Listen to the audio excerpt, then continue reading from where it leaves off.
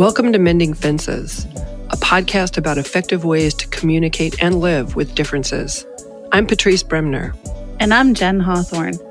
We're both family law mediators and collaborative law attorneys, but our conversations go well beyond family law. We explore the personal, interpersonal, legal, and cultural impact of conflict. Hi, welcome back to Mending Fences. This is Patrice Bremner. I'm here with Jen Hawthorne, and today, Jen and I are going to talk about mediation, how it works, what it is, and what mediators do. I'm going to kick it over to Jen right now. If you can just start us off with maybe an overview of what mediators do. Thanks, Patrice. I would love to. So mediation is one of the out-of-court process choices that folks can use to come to an agreement.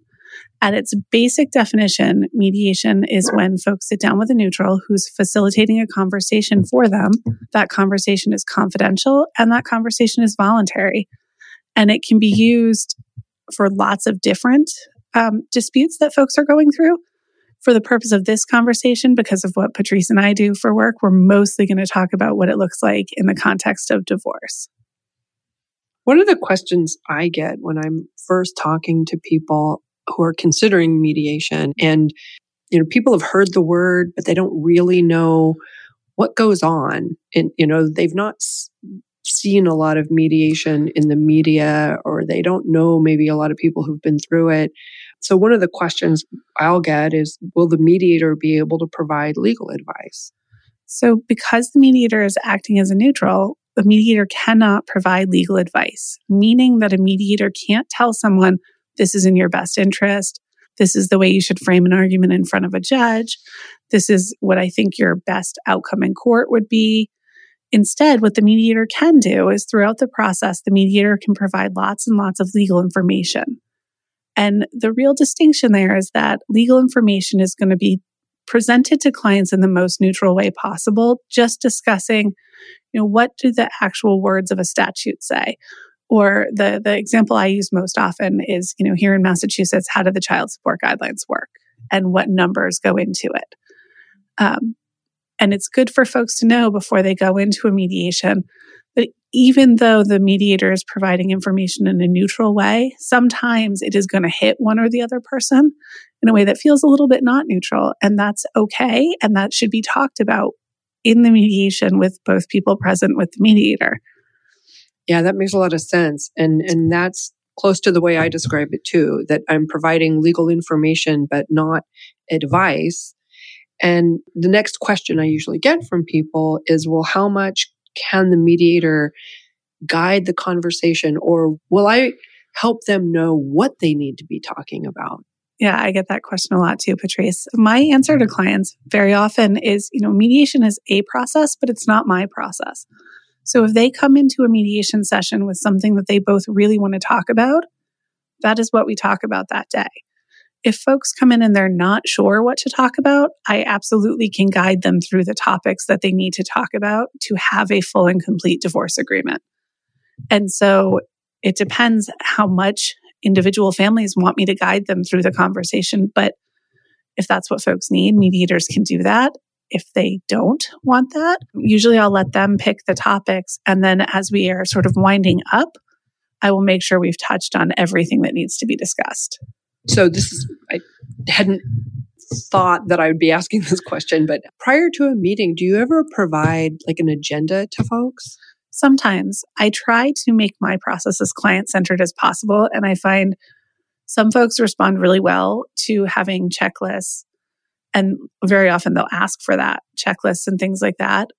Always at the end of the mediation session prior, we've talked about what's coming up and what is left to talk about, so they have some idea. I don't know if you've experienced this. Some of my clients want summaries with a formal agenda of what we're doing the next time, and other folks just want to kind of check off their homework items and see what that brings up for the next session. And so I really try to craft each mediation in the way that best suits those clients. I tend not to provide. I think when I first started mediating, I would sometimes send out a summary or notes of what we discussed. And now it's pretty much limited to just homework. Yeah. Yeah. It's really client specific for me. If someone says, can you summarize what we just came to an agreement on? I will do that, but it's not my routine practice either. Yeah. So another question that comes up in those early conversations when people are considering mediation or wanting to learn more about mediation is there a role for attorneys? Do they need to have counsel to participate in mediation? If the mediator is not providing the legal advice, where does it come from? So the way I usually frame that for clients right up front is to let them know that if they have a question that requires a legal opinion, I will flag that for them because I want to be absolutely certain as the neutral, I don't step over that line from legal information to legal opinion. The word need, do they need to have attorneys? I still leave that up to my clients, which I know is not the practice of all mediators here in Massachusetts. But I make sure that my clients know up front that it is something they have the right to do, to have advice of counsel, that it can be very helpful in making sure that they're both making the most best informed choices that they can for themselves. If they ask a legal opinion question, I reiterate that in the mediation process. And when there's an agreement drafted, I leave open language in our agreement that identifies who was review counsel or consultation counsel until they're ready to sign, because I really want to make sure my clients remember if they are at all uncertain, they have the right to consult with counsel. Yeah, I think I lean toward, I don't require that people have attorneys, but I almost do. I really do feel strongly that people should have, it's an important legal decision when we talk about, and we're talking about divorce and custody and asset division. These are big legal decisions. And I do prefer that people have access to counsel. And I usually recommend that folks talk to an attorney before they start mediation and at a minimum and at the end. And at a bare minimum, have that agreement reviewed by counsel before they sign for a couple of different reasons. It's so that they can hear in an unvarnished, non-neutral way what they're agreeing to and how that stacks up with, what their rights and obligations might be if a judge decided, so that they'll know before they go to court. And a judge might, I don't know, various courts, at least in Massachusetts, do treat these mediated agreements differently. And I do try to help people be prepared for that. But I know people are maybe choosing mediation because they don't want to deal with lawyers. Yes, I hear that all the time from clients, that the reason they want to mediate is because they have friends or family, or they've heard these horror stories of what happens in divorces when they consult with attorneys and how attorneys make things worse for some families.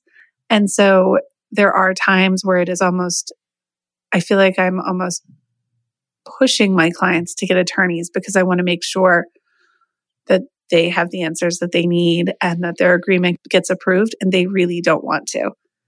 And ultimately, it is their choice. So I make sure in those situations to really strongly point out it is possible in Massachusetts for a judge to reject an agreement.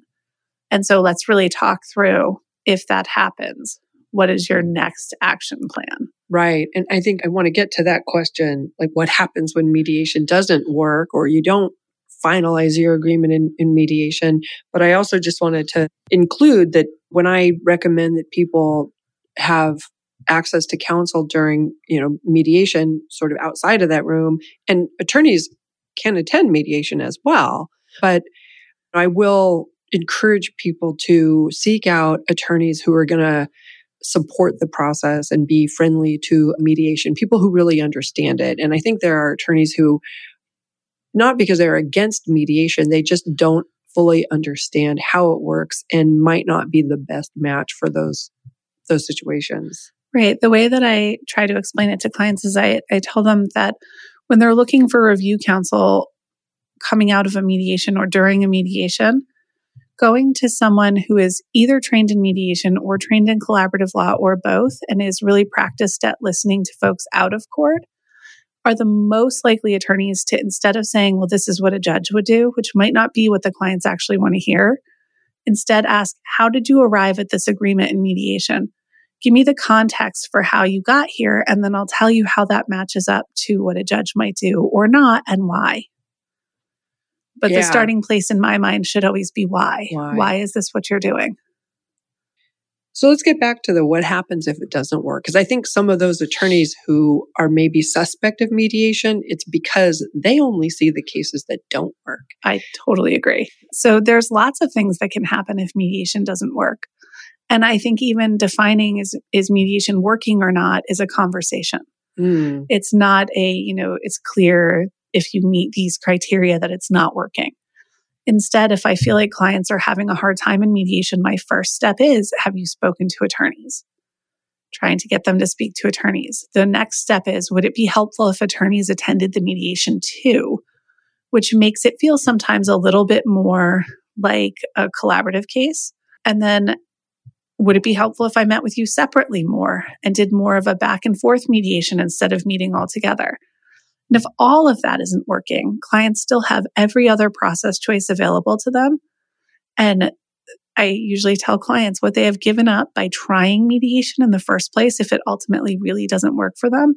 It's the time that they've spent on the mediation and the fees that they've paid to the mediator. But they have not given up any other process choice in what I call the process spectrum. So they could go back to working with just each other, or they can sort of move forward in my spectrum and go to lawyer negotiation, or they can always file in court if they have to, if that's what might work best for them. And all of this comes with the ultimate question that I get from people is, how long will it take and how much will it cost? And those are the questions in a consultation. I always say I need to throw an asterisk up here because I don't know folks well enough at the very beginning of a process to know that. An average mediation takes about 3 to 5 sessions and takes someplace between 3 and 6 months in my professional experience. I would agree. Yeah, that's my experience. Had clients go both ways from that, though. Like some folks just have done a lot of work on their own before they come to mediation, and it's very quick. And other times we hit an issue or a topic that is really charged for those folks, and it takes a lot longer. And so it's a different process for everybody. And how long it takes really will drive how much it costs. Yes, absolutely. Because it is directly related to how much the professional mediator they're working with charges. And if they have attorneys, what does that cost? So it's a variable figure that should be openly talked about during the mediation process to make sure it's working for the clients financially. That's such a good point. Is there anything else you want to say in our initial How Mediation Works conversation? No, I think just if folks are finding themselves in the middle of a dispute, just always consider mediation and see if it could work for you. And keep talking. Absolutely, always. Thanks, Jen. And be curious. Yeah.